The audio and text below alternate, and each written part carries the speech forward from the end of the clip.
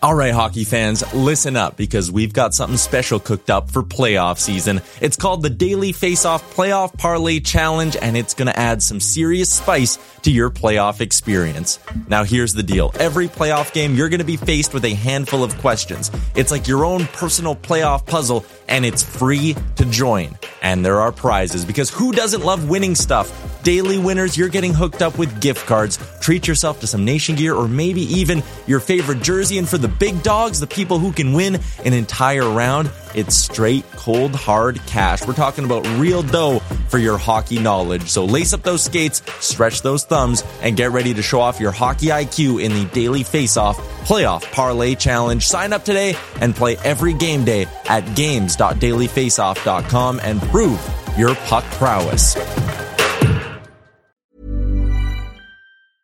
Hiring for your small business? If you're not looking for professionals on LinkedIn, you're looking in the wrong place. That's like looking for your car keys in a fish tank. LinkedIn helps you hire professionals you can't find anywhere else, even those who aren't actively searching for a new job but might be open to the perfect role. In a given month, over 70% of LinkedIn users don't even visit other leading job sites. So start looking in the right place. With LinkedIn, you can hire professionals like a professional. Post your free job on linkedin.com/people today. Can you see it?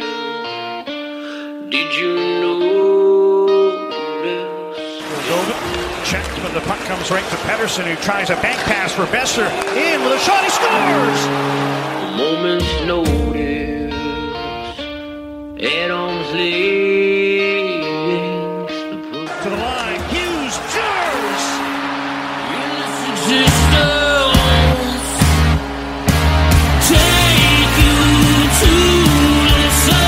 First career NHL goal. Quinn Hughes makes it 1-0.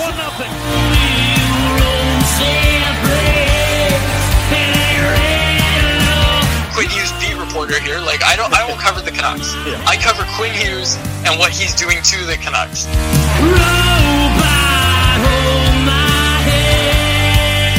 Just wave the guy and get Demko involved. I wanted them in Valentine's Day. Wow. We should do a radio show together. Right on. I want to fist bump you right now. Burrow steals, cutting in, shoots, scores!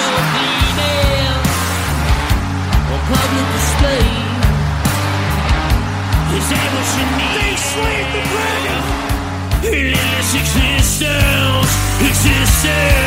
Don't waste all the good stuff on the off air. Let's go.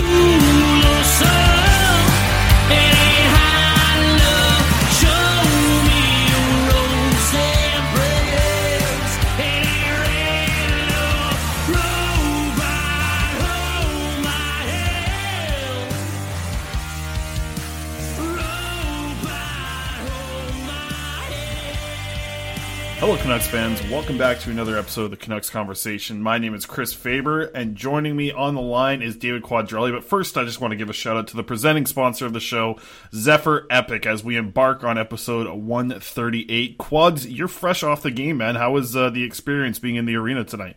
Great, as always. It's always nice to get to an arena, and you know what? We're a blessed few that get to go watch live hockey right now. Like, the pandemic sucks. It's hard on everybody. People find solace in watching Canucks games, hockey games, whatever. It is nice to go there live. I must tell you, and although it is work, you can't really complain when your job is just to watch hockey and then write and talk about it, as we are now. But yeah, it's we're recording this at 11:50 at night. I think this might be our latest recording ever, Chris. I don't know, maybe you've recorded later. I think you interviewed Niels Hoglander once at 3 a.m., so there's that. But yeah, this is the latest we've ever recorded together, I think. Yeah, not only is it a very late episode, I'm also recording from a bathroom, so my audio definitely sounds different, so I apologize if it's like bad quality, but I am recording from a bathroom because this is the smallest room at my girlfriend's house that seems to be the area where I can get away from everything. So I hope the audio doesn't sound bad. This is my first time recording. I feel like I've done recording from a bathroom before for another reason, but I feel like this might be the first one at the same time. Nothing beats you doing a radio hit inside posters, inside Walmart, or was it Canadian Tire? Where were you when you did that hit with the Utica guys and you hid inside some posters? Yeah, that was the that was a Canadian Tire, as I completely forgot that I was going on Utica Radio to talk about the Comets from a Vancouver point of view, I guess. And yeah, that was pretty awkward. Like you said, yeah, there was like those poster flaps that like you have, and I just like opened up two of them, put my head in there, and like people were walking by me as I'm like screaming into my phone about the Utica Comets at a Canadian Tire in South Surrey. So yeah, I think this beats that though. Like maybe I have to take a picture of my setup in here. I got like the laptop on the toilet. I'm just sitting here in the sink with my mic right in front of me. So it's quite the setup tonight. But we got a lot to get into, man. Definitely wrap up the game that we just saw here. A little bit of brouhaha at the end there after Forkbutt bumped into Niels Hoglander after the thing and made a huge pile up. That was actually, like, the pictures that came out of that were pretty funny. What was it kind of like in the rink? Because you kind of get to hear some of the players chirping back and forth when they have a little bit of a battle like that. Okay, so first things first, I want to say that Travis Green, I've rarely seen Travis get as mad as he was tonight, and I came home and asked my brother if he heard it on the broadcast, and you couldn't hear it on the broadcast, he said. I don't know, maybe you heard it, Chris, but maybe my brother just missed it, but Travis was yelling for a good minute, I think it was in the second period, at the refs for not calling a hook. That was an effing hook. That was an effing hook. He said that like 6 times probably, and he was loud. Like, you could hear him, and it was like, I was surprised that the broadcast didn't, like, did you hear it on the broadcast? I don't think so. There was one JT Miller F-bomb that got caught. Gotcha. But I didn't hear anything from Travis Green. No, Travis was yelling loud tonight. And yeah, I thought, like, it was funny. I did the post-game report for Canucks Army, and I gave top performer of the night to Travis Green for not getting fined by the league for coming out and saying anything bad about the refs, because I knew he was already upset about it. And then the refs kind of, you know, all he said was he was a little bit surprised that they didn't end up with the man advantage at the end of the whole Hoglander thing. But yeah, like, Travis Green looked almost exhausted tonight talking to media, right? And yeah, I don't know. It was just it was interesting to me to kind of watch that game and see everything live. Like I said, like, Travis yelling, that's something that the broadcast didn't pick up, but he was very, very angry at the refs. So I kind of brought that into my thinking of the post game sort of thing. And yeah, as for the Hoglander incident, I saw the hit right away, the one Hoglander threw on Forbert. I didn't think it was dirty. I really didn't, and I went back and watched it a few times. I really didn't think it was dirty. Like, at first, I thought he led with his elbow.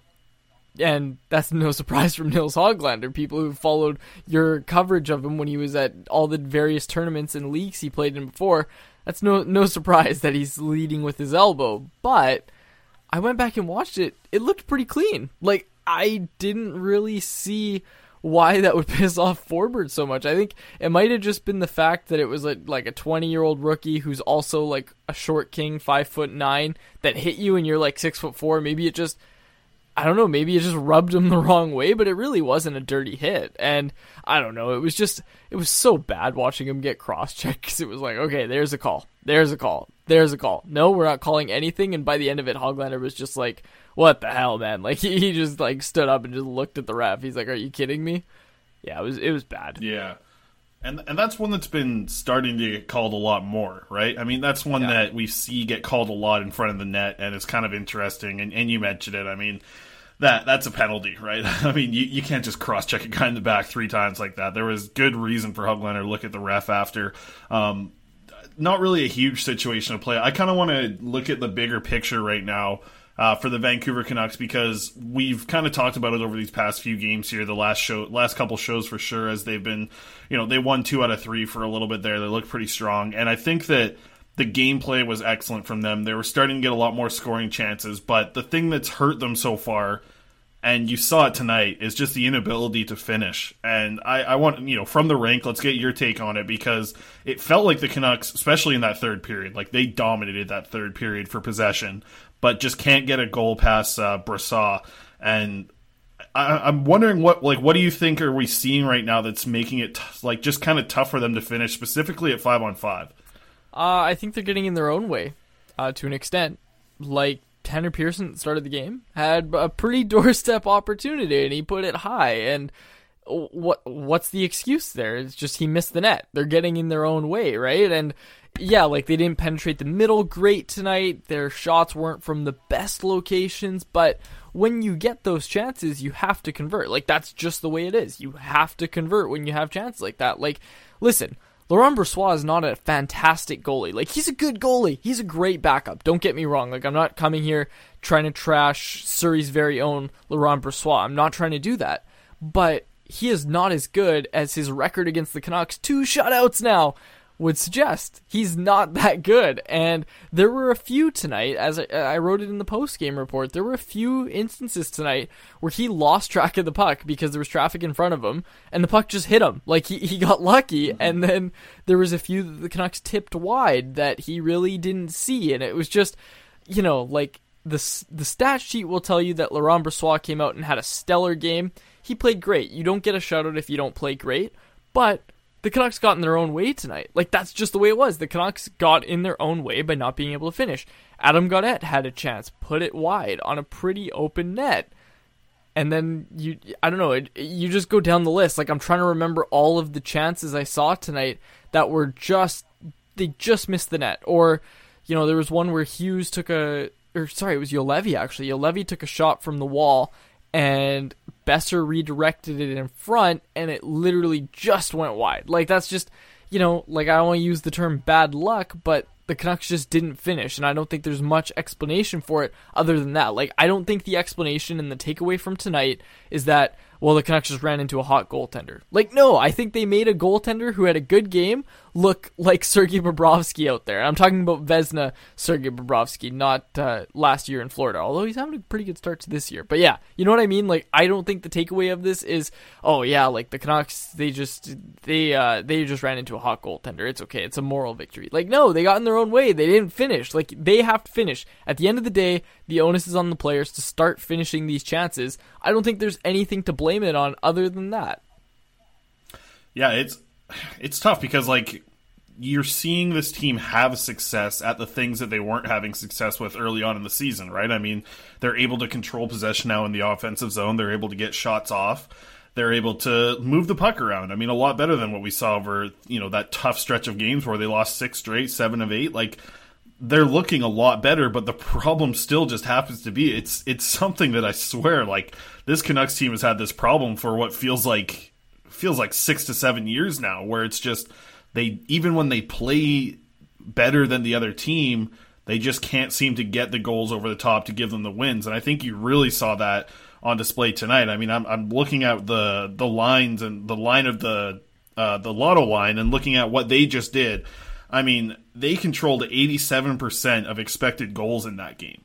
88% if they round it up. So 88% of the expected goals on the ice of their 13 minutes of 5-on-5 hockey, and you don't get a goal out of that. I mean, that's a really tough look. 9 scoring chances for that line. So, like, that line's getting back to it. But I'm curious to get your opinion, because I think Pettersson talked about it just a little bit, because he said that, you know, maybe they are trying to make that one extra pass a little bit too much instead of trying to just get the shot on net and see what happens. Because Brock Besser has changed his game where he's able to score a lot of these goals in tight now. Like, he's doing a better job of being versatile when it comes to scoring. Not only scoring on the rush and scoring from his shot on the left side, but scoring around the net as well. And when you have shooters like JT Miller and Elias Pettersson, I'm just wondering, is that what's going on with the Lotto line, do you think? Do you think they just need to shoot a little bit more from what we've seen specifically in this game that we just saw? I think Pettersson specifically needs to shoot more. Like, he had a couple chances tonight where he definitely could have shot, and he didn't. And I know it's cliche because he goes for the extra pass, and it's worked for him in the past. I get it, but dude, the guy has a really good shot. Like, he's got one of the best shots in the league, and he needs to let it go. Like, it's as simple as that. He needs, I don't know if it's a confidence thing. I don't know if he just wants to make the sure play and try and go for the pass and make a tap in. I don't know what it is. I wish I had an answer, Chris, but yes, Elias Pettersson needs to shoot more. And on the topic of the Lotto line, watching them tonight, and I'm sure you can agree to this too, Brock Besser's the motor on that line. Like, he is what that line runs through now. And if you told me that a year ago, if you told me that was going to be the case, I would have called you insane. But as we wrote at the start of the year, Brock Besser's feeling healthy finally, and that confidence is back for him, and he's saying this is really the first time he's felt as good as he did in his rookie year, and the results are there, and it's showing. Like, Travis was talking about it. When Brock's moving his feet, he's at his best. And yeah, that's cliche, but you watch him play, and it's true. There were a few instances tonight, Chris, where there were pucks that got shot from the blue line and they got turned over and Winnipeg was going to break out the other way, and Besser wouldn't let them. There were a few instances where Besser was right on them and like just a hound on the puck. And it's interesting because he was never really a floater. He's taken strides for his defensive game, but I feel like you're almost seeing him be more tenacious and want it more. You know what I mean? Like he's starting to bring in like aspects of Nils Hoglander's game into his game in that sense. Yeah, I agree with it. I mean, I think that what you're seeing Brock Besser do right now is just be 100% healthy. He's probably talked about it in the past when he's done interviews, but right now you can actually see it on the ice, right?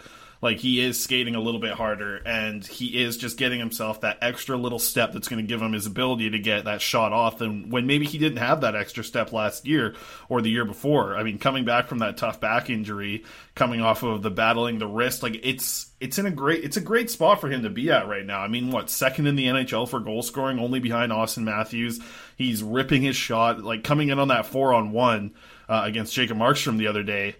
You look at that and you see like Pettersson on the ice, you see Miller on the ice, you see Hughes on the ice, and you're like, I kind of want Brock Besser taking that shot, you know? Like, I think It's a very different story last year, but from what he's done this year, you want Besser taking the shot with those best four players on the Canucks, the best four scoring options for the Vancouver Canucks. I would want to have that puck on Brock Besser's stick just because of the confidence that he has right now and the way that he's looking when he's fully healthy. So I agree with you, and I think we have to look at it from the other end of that line right now because a lot of people calling for JT Miller off of the Lotto line.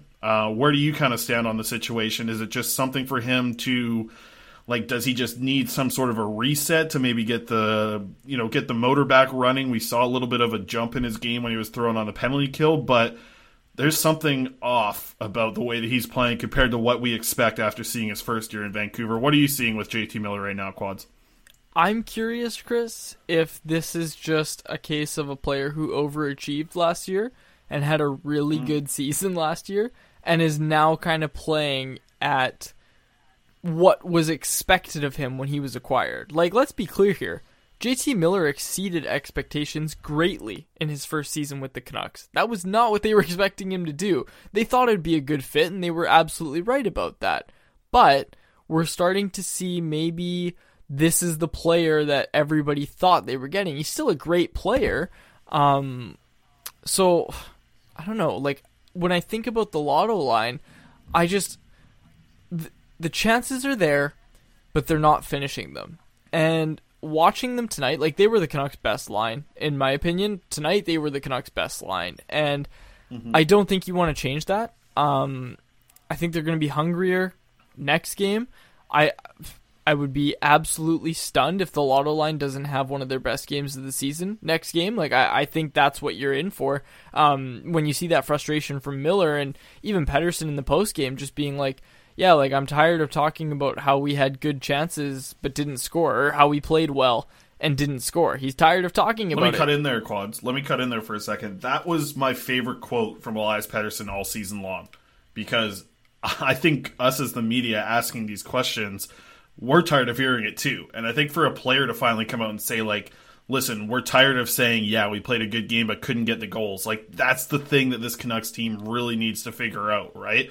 I mean, it's been a problem for them for years, like I said, just getting over the top and, you know, scoring more goals than you're expected to. You put up a ton of expected goals, that's great, but man, you really got to score some eventually. And hearing that quote from Pettersson today, it just made me say, like, okay, like, they know, right? Like, they know that they need to get to the net a little bit more with more bodies, fire more shots on there, and actually get more better scoring chances. I heard that quote from Petey today, and I said, like, it's nice that someone's acknowledging it, right? Like, because they are getting scoring chances, they are outplaying teams, but they're not winning games enough still, right? And I think that them knowing it is the first step anyways into kind of changing the way that they attack the net to actually get goals instead of expected goals. It's time to actually put up goals in the teams and get wins. Like, expected goals are great and they help us write articles and everybody loves advanced stats, but goals win you games in the end. And I think them acknowledging it right now is a good step in the right direction anyways.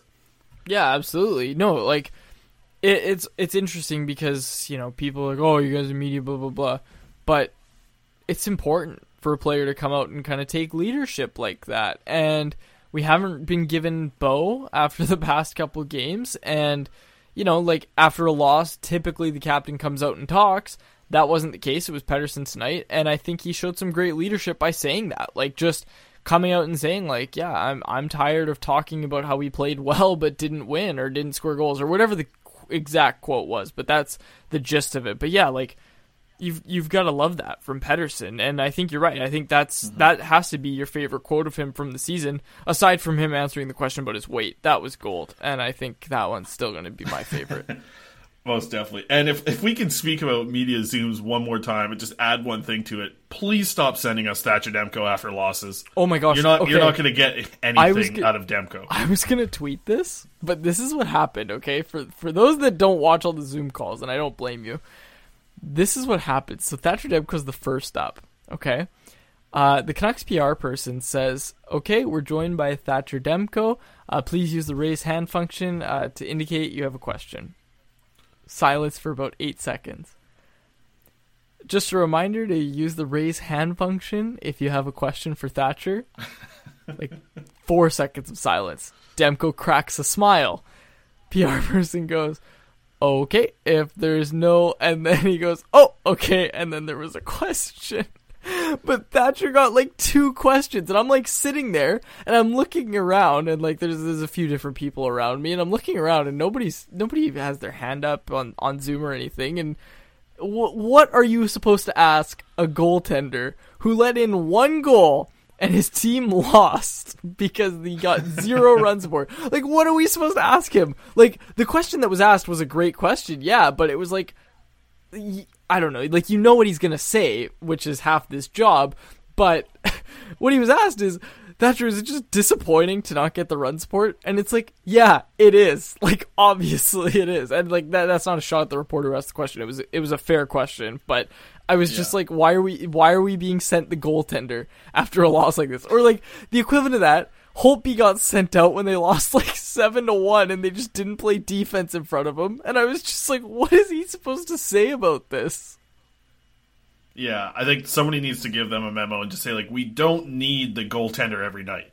Yeah. Like, if the goaltender makes a difference in the game and like a huge difference, I think a difference enough to make it a win or a loss, then you send out the goaltender. But, you know, or if he has a good game, anything like that. But not, like you mentioned it, getting a goalie in a game where he gives up 1 goal and the team doesn't score any might be the worst media situation ever for somebody over Zoom, because it's horrible. And I think that, like, it was so funny when you said that, like, nobody's like, please use the raise hand function, and nobody uses it at all. That was absolutely hilarious. So I guess to stick on that for a little bit, though, I'll let you have some runway here before we go to break, and maybe just talk about what you maybe saw from Demko tonight, kind of being in the arena and getting able to see what he does kind of between the whistles and pick up on some tendencies, because I know you love all that stuff. Well, I mean, I'm not gonna spend 10 minutes talking about what he does in between whistles, but you know, he played a great game, and this is interesting to me, Chris. And I'll get your opinion on it too. But when I look at this situation, look, Braden Holtby played outstanding in Calgary. I thought personally that he was going to get this start. This is a clear message from the coaching staff and Ian Clark that Thatcher Demko is their starter. He is the guy, and tonight was an opportunity for him to either show that he deserves to be the guy, or, listen, there's a guy waiting in the wings ready to take that spot if you're not ready for it. So show us you deserve it. And that's exactly what he did tonight. That was interesting to me because, look, Braden Holtby's a veteran netminder. He knew what he was getting himself into when he signed here. He knew it was going to be a 1A, 1B situation. The partnership's great between them. They both want to play, but they both really drive each other, they push each other, right? And they know that they both need to be great for this team to succeed. And I think when you have both of them succeeding, it's really good for the team. It's a huge advantage, especially in a season like this one.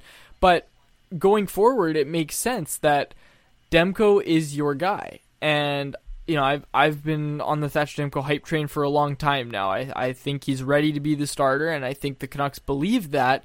And I think by giving him the start tonight, Friday night, Friday night, that is, then you're really that's a huge vote of confidence. Like, that is a vote of confidence to Demko, and that is telling the fans, that is telling everybody that this is our starter, this is our guy, let's see what he can do. And he lived up to it on Friday night. Well, let's look at it. I mean, coming up on which is crazy. I think only like a handful of games away from the halfway point of the season. I think a lot of people had this idea in their head that Thatcher Demko was going to go out and win the starter's role. And I think saying, 20 games in now? Yeah. I think he's done that, right? I think he has done that. I think he's gotten himself to a point where you can say Thatcher Demko can probably start 2 out of 3 games, right? Every 2 out of 3 games, I think Thatcher Demko's at that point right now where he should be the starter. But it's not because of Holtby being bad, I don't think. I think Holtby has been okay, maybe a little bit below expectations, with a lot of people thinking that he was going to come here and Ian Clark was going to turn his career around and he was going to be great and this was going to be a nice duo. There was a lot of people in that camp. I was partially one of them too. I think you'd be silly to not think that Ian Clark and the goaltending skill that he brings to a goaltending group would not make a goaltender better. So I think there might be still some work in progress to go with that, and I don't think we've seen the best of Braden Holtby yet, though we did get a nice game of him, like you mentioned, just the other night. But it's more about Demko. Like, it is more about Demko winning the spot and actually looking like a starter, because it's weird to think about that, right? Like, we've had Thatcher Demko now in this organization for, I guess, 5 years now. I think I'm all right with that. When he was drafted, was he 2017 draft pick? I think he was 2016. He was Pettersson's year, right? No. He was like 2016 or 2015. No, he was 2015. Yeah. I think. Okay.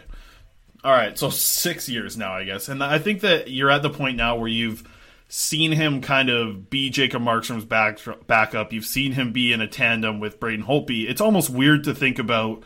Even though we've talked about it so much, like, to me, it just feels weird that he is now the starter. Like, we've talked about him being the starter of the future for so long, or being, the starter in the long-term future when Jacob Markstrom was here. Then he was the starter of the future in the offseason. But now it's like, it's now here, right? Like, this is now the time where Thatcher Demko is the Vancouver Canucks franchise starting goaltender.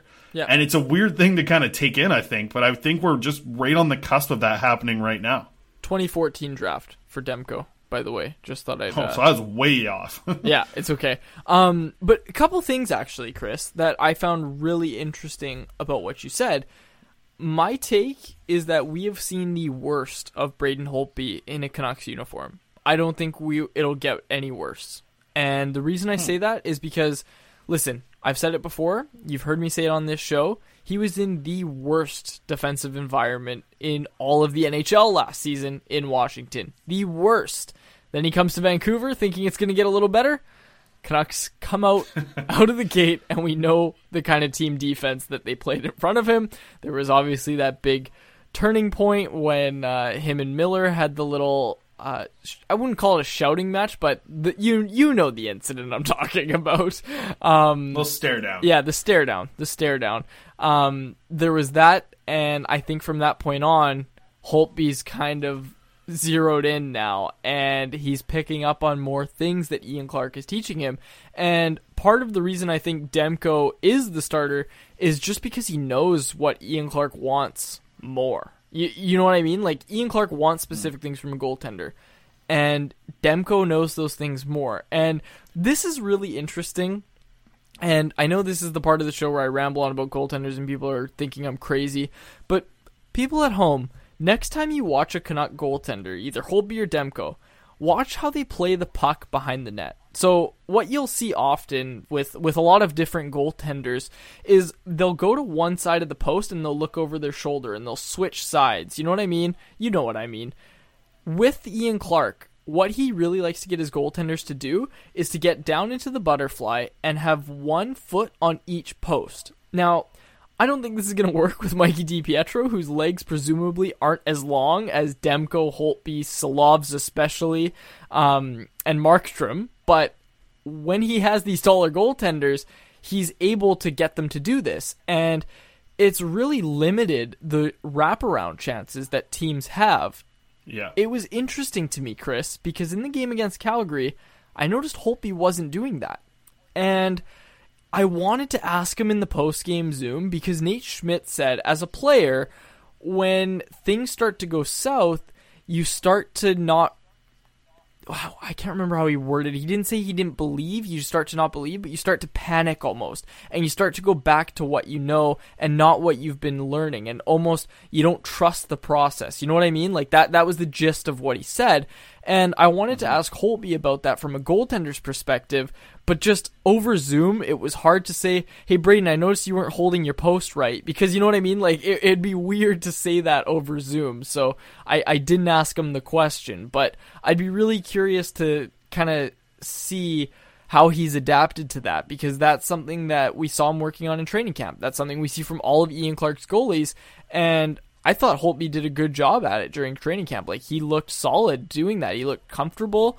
I think he's really figured out the quiet feet thing, and I think I explained that on the last podcast, but basically looking over traffic and shuffling his feet very quietly right in front of him rather than big strides and trying to crouch down, looking around and below legs and all that stuff. He instead is looking over them.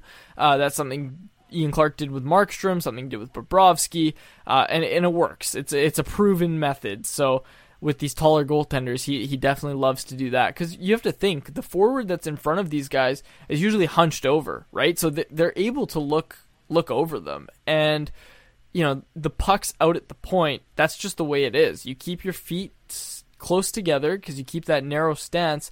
I don't know. I've been impressed with Holtby and how quickly he's picked up on the things Clark's taught him. I think they had a nice 8 days there to work together, and then came out, and Holtby had a great start. I think any time off that he's getting because Demko's starting, I think that's only going to benefit him in the long run, which is why I say that I think we've seen the worst of Braden Holtby in a Canucks uniform. Yeah, I mean, we've seen some pretty bad ones from Holtby so far. We've seen a couple of good ones, though, I think, so far as well. So I'm still so curious to see how much his game actually starts to change with more work with Ian Clark. So that's something that we'll definitely have to follow as the season goes on. I do want to talk some more goalie on the other side, because I find it pretty interesting with the situation that we have with Jack Rathbone being sent down to Utica because he's been on the taxi squad all year long, hasn't been getting any action. He hasn't been loaned to Manitoba to get into any games with the Moose. And we have a similar situation with Mikey DiPietro. So on the other side, we'll talk about that situation a little bit. But first, I just want to throw to some ads and give a quick shout out to the new sponsor of the show as well. Quads, you want to introduce ICBA a little bit? Yes, the Independent Contractors and Businesses Association of British Columbia is the newest sponsor of the Canucks Conversation podcast. We are very excited to have them on. Listeners of the show, actually, Chris. I don't know if you knew that, but yes, listeners of the show, big fans of the show. We're big fans of them, and yes, super excited about this partnership. We'll give an actual ad to them on the in the ad rolls here. But yeah, I just wanted to give a quick shout out to the newest sponsor, the ICBA. Absolutely. We're jacked out. Big supporters of local sports. Obviously, everybody heard them on TSN 1040 back when that station was a thing. And they wanted to help support sports as well and sports coverage. So we're super stoked to get them on board with us at the Canucks Conversation. So we'll throw to our ads right now, and then we'll see you guys on the other side to talk a little bit of Rathbone, a little bit of DiPietro. We'll get into some Utica situations as well, and then a quick little prospects wrap-up to get things going, and then we'll close out episode 138. So we'll see you guys on the other side.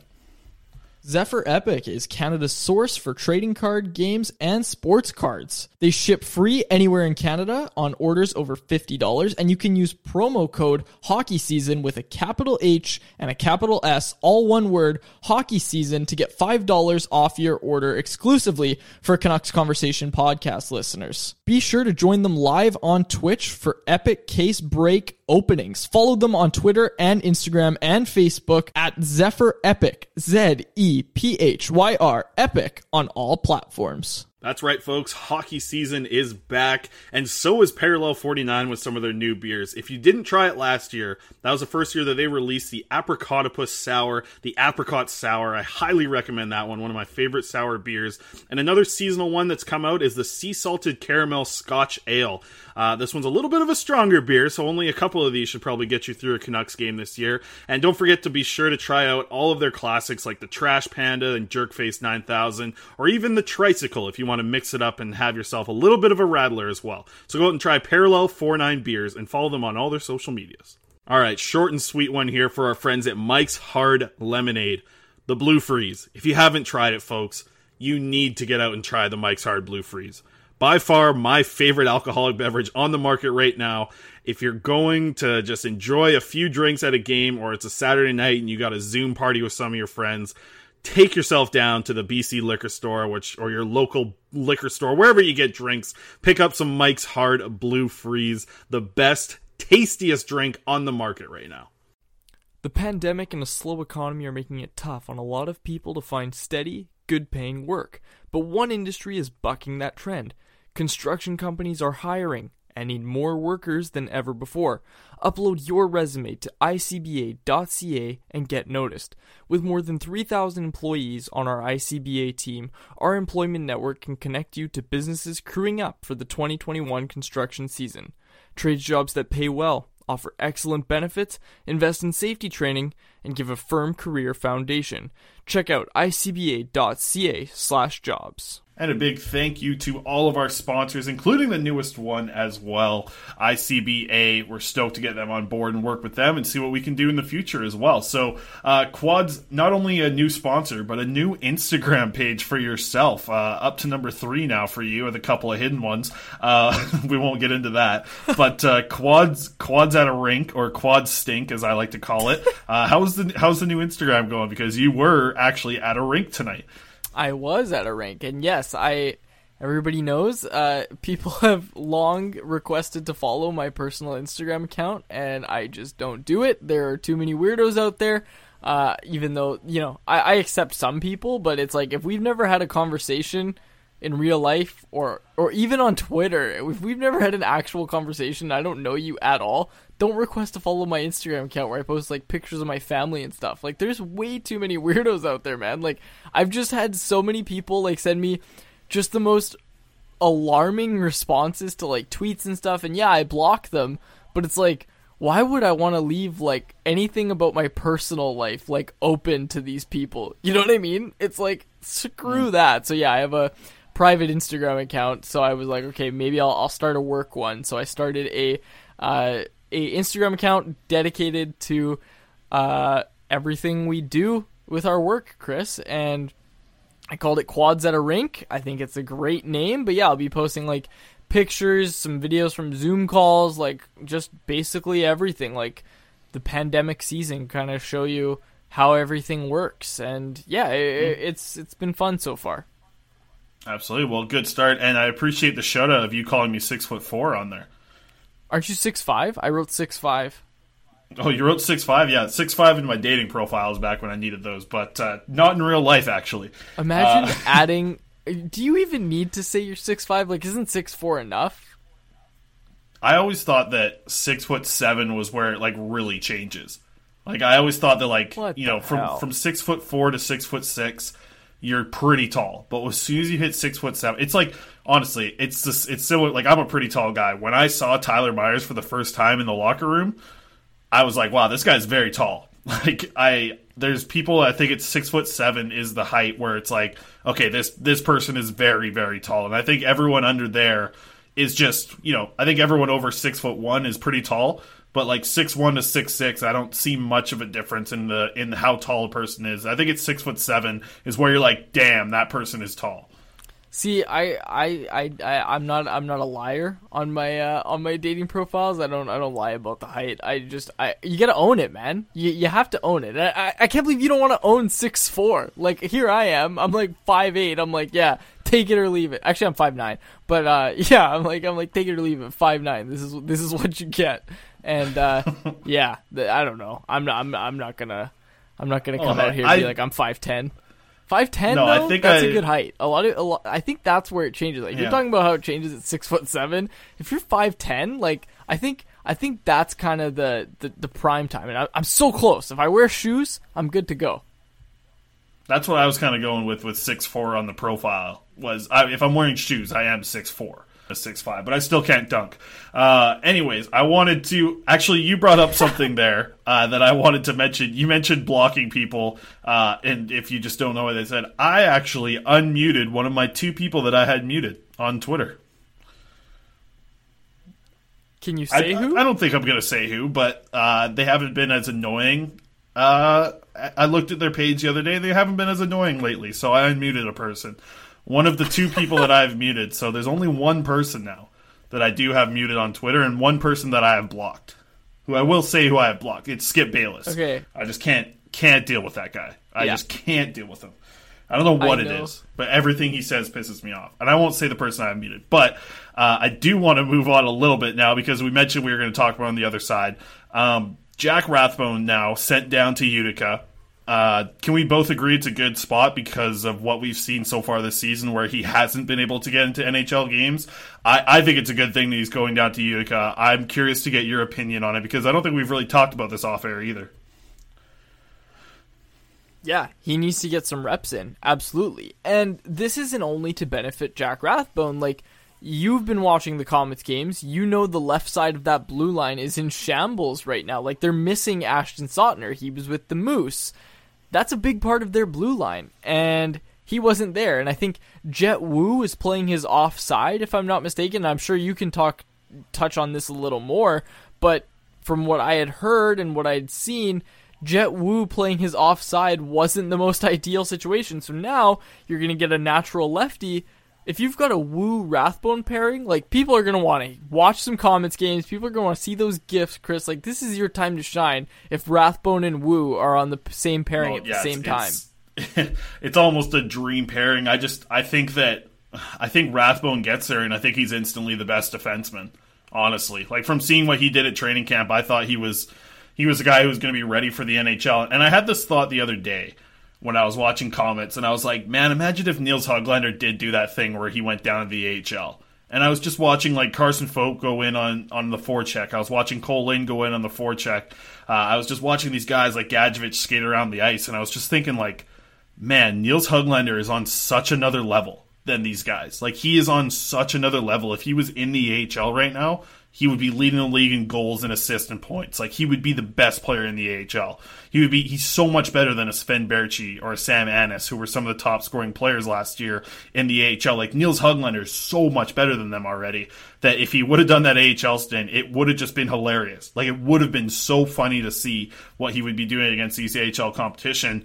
I think that what we're going to see with Jack Rathbone is he's going to go down there and he's going to hop into the first pairing. Like, I've seen a lot of similar things with this kid. Like, he is a dynamic puck mover. He really is. He looked excellent in training camp against NHL competition. He looked so confident against these guys. And I think he's going to go down to Utica. I think he might be paired up with potentially Santini or Reinke, who are some veteran guys from the St. Louis organization. I think he might be paired up with one of those 2 right shot guys, and that's going to bump down some of the lefties to get Wu maybe back on the right side. And this actually might hurt Wu's situation a little bit, where you might actually see Wu have to sit out a game or 2. And in a season that's so short and so compact and so different in the AHL, where points really don't matter. Like, it's an absolute 100% developmental league at this point because there's no playoffs. They're not going to play for a cup. It's just going to be them going out and getting their games in. And I think when you're in that situation, you just need to get as many games out of a guy like Jet Wu as possible. I hope that they don't sit Jet Wu in place of a guy like Mitch Elliott, who's bounced around in the ECHL and AHL the last couple of years. Like, if it is a developmental league, you got to play all your young guys over these veteran players. Like, because wins don't matter. Like, they really don't matter. The only thing that really matters right now is ice time. Like, you can lose every game this year, but if your guys develop, your young players develop, that's all you can really ask for from your AHL team. I'd be curious to get your opinion on how the AHL kind of feels this year going into it, though. Well, I think you're absolutely right. Like, it has to be a developmental league this year, especially with no playoffs. in the past, that's not what the AHL has been. The AHL has been a league where we've seen guys like Petrus Palmu and others get pushed out, right? And it's like, well, why isn't this guy developing? Like, try and develop this guy, but that's not the case. And it's interesting because I look at the hockey's minor league system. I look at it and compare it to baseball, and baseball, there's like way more levels of minor leagues, like, you know that, but there's a focus at every level except for AAA, and if you're a young prospect, you're probably not going to be in AAA for too long. You're probably going to go to the show very fast, but there's a focus at every level to develop. Like, that's what the minor leagues are for, and I think that's what they should be for. Like, for baseball, any, like, journeyman is just gonna go play in Korea or Japan or one of these other places where there's good baseball that you can actually make a pretty decent wage at. With hockey, it's interesting because the AHL is kind of like that league. You know what I mean? Like, it's not a pure developmental league. Yeah, you see guys that are journeymen playing in AAA, absolutely, and they're the taxi squad. That's baseball's where the term taxi squad came from, and it's interesting to me because you don't really have that with hockey. Like, yes, you have the ECHL, but for the most part, the AHL isn't much of a developmental league. So for it to kind of be thrown into that situation this year where it is a developmental league, like, yeah, you're absolutely right. Like, you cannot sit Jet Wu, and yeah, I get it that you have to also respect that the Blues prospects are playing there, but man, at the end of the day, this is the Blues coming to the Canucks organization, right? Like, this is the Blues prospects going to the Comets. It is not the other way around. So I get it. They've talked a lot about collaboration and they want to be on, they all want to be pulling on the same rope. I get it. That's great. Listen, there's no playoffs. Pulling on the same rope is great, and I know you want to win games for moral victories or whatever, but man, at the end of the day, like, this needs to be a situation where Canucks prospects are developing. And now I think there's an even bigger magnifying glass put on that now that Jack Rathbone's down there as well as absolutely. Jet Wu. And it's something that you said there, which is really interesting. And I've talked with Corey about this a lot off air and a little bit on air. That situation with St. Louis, it's fine right now, right? Like, everything's going good right now. You know, the most interesting connection between those two teams is John Stevens and Nolan Stevens, brothers who are one from the St. Louis organization and one from the Canucks organization. They are having to play together. They had a 3-on-3 shift the other night, and they're the two sons of Tampa Bay coach John Stevens. Was he assistant coach? Anyways, John Stevens of the NHL coach. He was. I'm completely messed. I don't have a computer in front of me to mixing up. I have a sink and a toilet, so I can't really search stuff up right now. As you can tell, when I blew the draft year for Thatcher Demko by like 3 years. But anyways, yeah, I think that's the thing. Like, there can't be games where these guys are sitting out. There can't be games where you don't at least have one or two prospects out there killing penalties or on the power play. And I think that might have been a little bit of a worry because some of the players that came in from St. Louis were some older veteran guys who are just off the taxi squad instead of more prospects in the St. Louis organization. Like, you look at that team, you look at that Utica Comets team right now, all the young promising players are Canucks property, right? Like, there's not a guy from that St. Louis Blues team where you're like, wow, look at this 21-year-old who's trying to adjust professional hockey in the same way that Gadjevich or Folk or Wu or even, you know, any of these guys that are in that kind of same age group, and Cole Linz, like, they're more kind of Sven Berchi pieces, right? Like, some of the defensemen like Santini or Renke or Nathan Walker, who's won a Stanley Cup, like, these guys are a little bit older and they're kind of just in the AHL because they couldn't keep a job in the NHL instead of young guys who are trying to work their way up to the NHL. And you don't want those young guys to be limited because of the other guys in that situation. So I think that everything's all nice and rosy right now. I do wonder what's going to happen moving into the future, though. to see if any of these guys miss games because of the older veteran players. So it'll be an interesting thing to follow, and you guys know we're going to have the Corey Hergott on the show every Tuesday to talk about it anyway, so we'll get into that a little bit more on Tuesdays. But Quads, I know that there's something that I've been tracking a little bit, you've been tracking a little bit, and it's Alex Edler, and I guess him as the pairing with Nate Schmidt. Where do you want to kind of go with this one to start? Because I know I've been doing a lot of research on this pairing as well, and we can kind of go any direction here. I almost want to go back to what was said at Morning Skate. So, after Morning Skate, that is, I asked Travis just if he thinks Edler's changed anything from last season, because there's an article that will be posted by the time people are listening to this on Canucks Army by the super talented Stéphane Roguet. It is a really good read about how Alex Edler's actually facing some of the toughest minutes of his career. And it was funny because I was talking to IMAC and Harmon tonight, and we were briefly talking about it, and they didn't believe it. They were like, even when it was Edler Tanev in the Willie D years, Edler's facing the toughest matchups right now? And yeah, the answer is yes. And you should read the article by Stefan because it's really, really well done.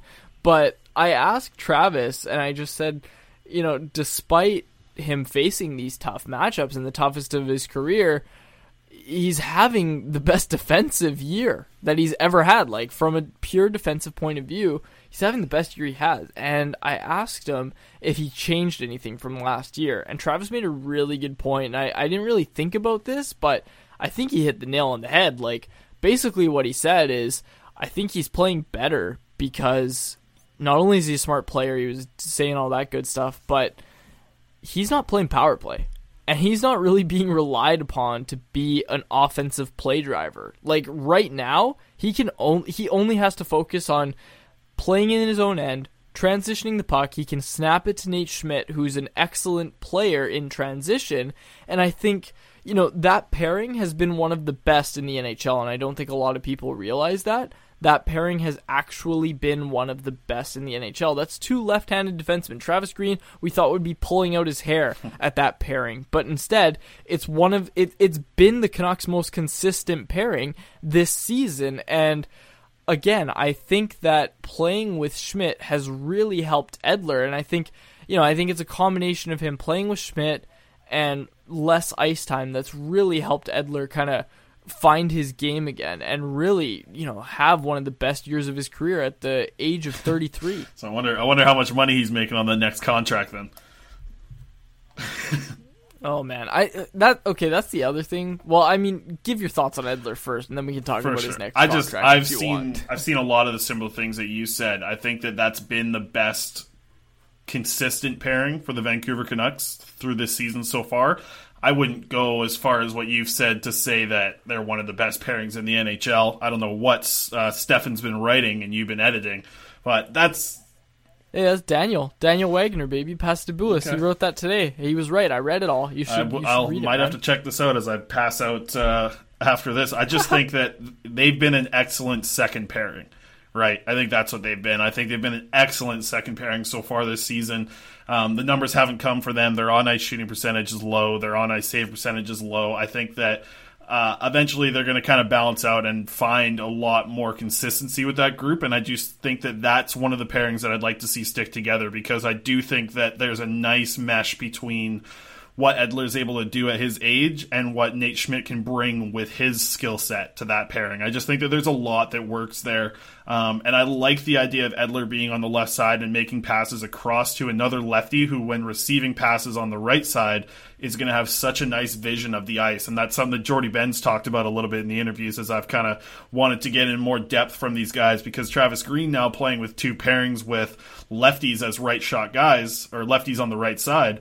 That's something that we never saw from Travis Green, ever, right? And that's kind of interesting to see how he's transitioned to that this year. And I wonder if something's clicked in his brain, because it's this is working. Jordy Ben with Hughes is working. Nate Schmidt on the right side with Alex Edler is working. So I'm wondering if maybe that's something Travis kind of falls in love with, seeing what it's been able to make his defense core be better at. So Yeah, I think it's been a good pairing. Like, it has been a good pairing, and we don't have to talk about the contract for Alex Edler. There's another day in the off season when we will talk about that for sure. Let's close things out with a quick prospects report, and then we will get into a little bit of a betting segment as well. I don't really have too much to update. Obviously, Vasily Podkolzin with the concussion, he's been out. Who knows what could happen on Saturday morning. I'm waking up with absolutely zero information on if he's playing or not. We saw the report from Rick Dollywall, who talked to Rotenberg, who said that he'd be 3 days, was it? Like, I'm sorry, but that's not how long you should be out with a concussion. And I'm not a doctor, but I have seen a lot of concussions watching sports and playing them as well. That looked like a concussion. Hitting your head that hard with a shoulder, having the struggle to get up, the inability to be able to walk down the hallway by yourself. It looked bad. I'm not going to say it was a concussion. I'm just going to assume it was. Well, hang on a sec. The guy, Rotenberg or whatever, he said he had a minor concussion. Like, those were his words. He's like, Vasily is a minor concussion. Dude, there's no such thing as a minor concussion. Like, it's a concussion. You have a concussion. It does not. You do not just. Oh yeah, he's fine. We're giving him 3 days. He'll walk it off. Like, okay. You just said an interesting thing. Yes, neither of us are doctors, but both of us have talked to doctors. And I have talked extensively to Dr. Rosenblatt from Advanced Concussion Clinic in Vancouver. She's been very gracious, and I almost wanted to do a story on it, but I also didn't want to beat a dead horse. But I really wanted to just send her the clip and be like, hey, what do you think of this? Or sorry, the quote, and just be like, hey, what do you think of this? Like, is 3 days enough time to diagnose a concussion? But I'm sure that story would be way too long because she would have a lot to say about that. But it's just, you might have to reach out to her. That's another former ads on TSN 1040 that might be looking to support some local sports content as well. As well as ICBA. We're stoked to have them on board. So, yeah, I mean, Podcolt, like, he could... For all I know, I could wake up tomorrow morning and he'll be in the lineup for Ska, right? Like, that would just be the worst thing possible for this kid who really, like, Ska's set up right now in the standings. They're not going to drop much lower than second, I believe they are right now in their conference. They're not going to drop much lower than that. All the other teams are way below them. They're probably not going to catch CSKA because they're kind of a little bit above them.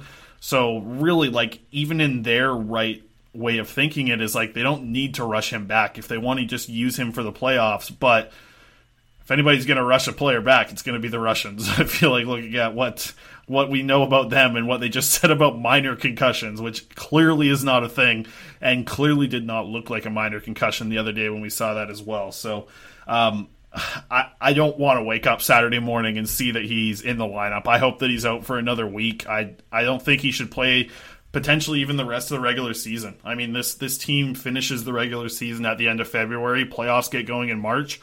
Let's just see Vasily Podkolzin in playoff action. I think it helps the Canucks fans just kind of take a deep breath about the situation with Podkolzin, and I do think it helps Ska. Like, getting a healthy guy back, you do not want to rush him back at all and have any long-term effects, but unfortunately, long-term situation for Vasily Podkolzin, Ska probably doesn't care. I mean, he's leaving, right? Why would Ska care about the long-term situation for Vasily Podkolzin, who has said time and time again and turned down contract after contract because he wants to go to North America? Why would Ska care at all if they rush him back? Like, that's the only thing that kind of scares me a little bit. So we'll see what happens tomorrow morning for sure with that. Anything you want to add there, Quads? No, except I did have one thought. So you said Ska, but then you said CSKA. If it's Ska, wouldn't it be like C-Ska or Kaska? I don't know what to tell you there, Quads. CSKA, but like on the broadcast, they do say CSKA and Ska. I don't know what the difference is because of that. Maybe one day I'll learn more about it now that I got the jersey. Quickly want to just do a little bit of a prospect report talking about the Utica guys as well. This is going to be super quick, just 1 minute. Cole Lind obviously looks great. He's got the 4 goals. Jonah Gadjevich is looking good around the net. He's got 4 goals in 5 games as well. But the guy who's shocked me the most is Carson Folk. I love the way this kid plays the game. He's all over the ice. He's up and down super quick. Loves to shoot the puck. I believe he's currently leading the Comets in shots on net right now. He's very good in the faceoff dot as well. He's looked excellent so far on the faceoff dot. On the power play, he's playing the Pettersson zone there on the right side with the one-timer left-handed shot, and he's been ripping them. Like, this kid has a shot, and he likes to use it a lot. So loving a lot of what I'm seeing right now from Carson Folk. Jet Wu, there's some ups and there's some downs. Like, this kid is tough as hell. He's always in the right spot, but he's just lacking a little bit of a decision-making trait kind of right now as a professional. He lacks that just a little bit, and his skating isn't really up to par from what you would like to see for a guy who's going to develop into an NHLer. So those two things are the things he needs to work on, but positionally, he's excellent, and strength-wise and in the defensive zone, he's pushing around professional players already. So that's great to see from Jet Wu. And that's kind of just my wrap-up there about the Comets. So let's dive into a betting segment. I've been talking for a while, Quads. I need a drink of water. So let's start this thing off for me. Let's talk betting. What are we talking about today? I lost my bet today. I had a nice parlay down. I was feeling pretty good about it. I bet that Florida would cover the spread against Detroit, so they'd win by more than a goal.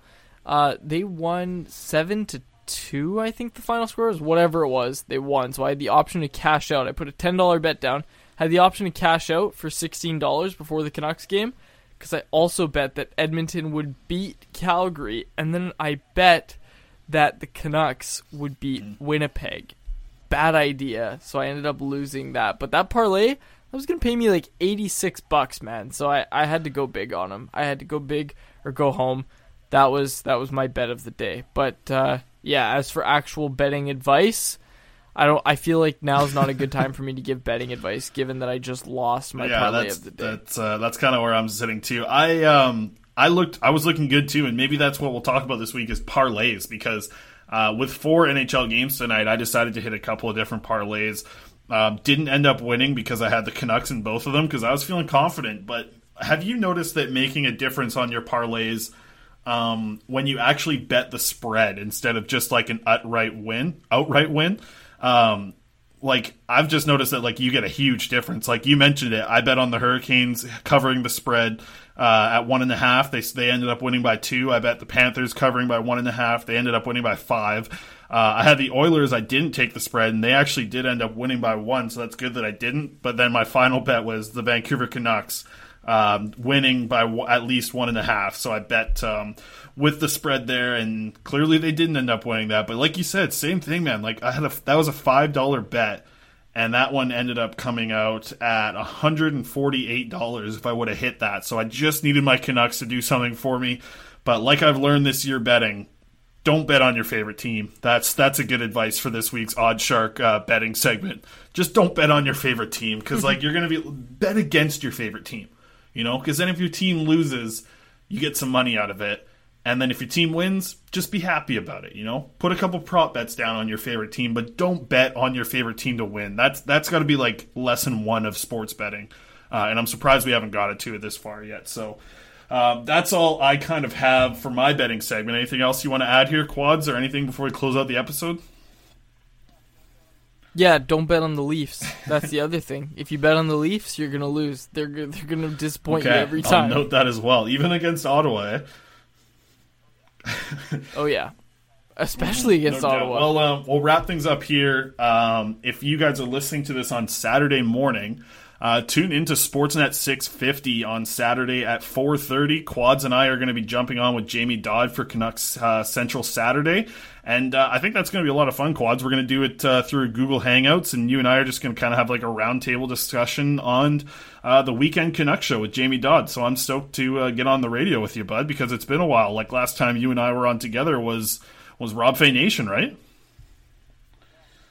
Yeah, and I think that was like a year Had ago, to be, was at it least. not? Like, literally a year ago. Been a while. So we're going to have some fun tomorrow if you guys want to check it out. Sportsnet 650.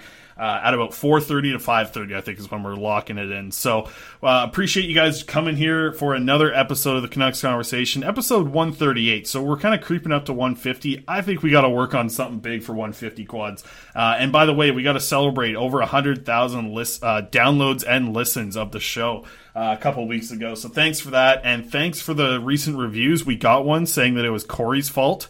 And I do appreciate that, because it's Corey's fault that we ended up getting another 5-star review. So it's not really a bad thing for Corey. It's kind of a good thing if you think about it. So we'll wrap things up there. For my co-host, David Quadrelli, my name is Chris Faber, and thank you so much for tuning in to another episode of the Canucks Conversation. Hello, thank you for calling Thomas Drance.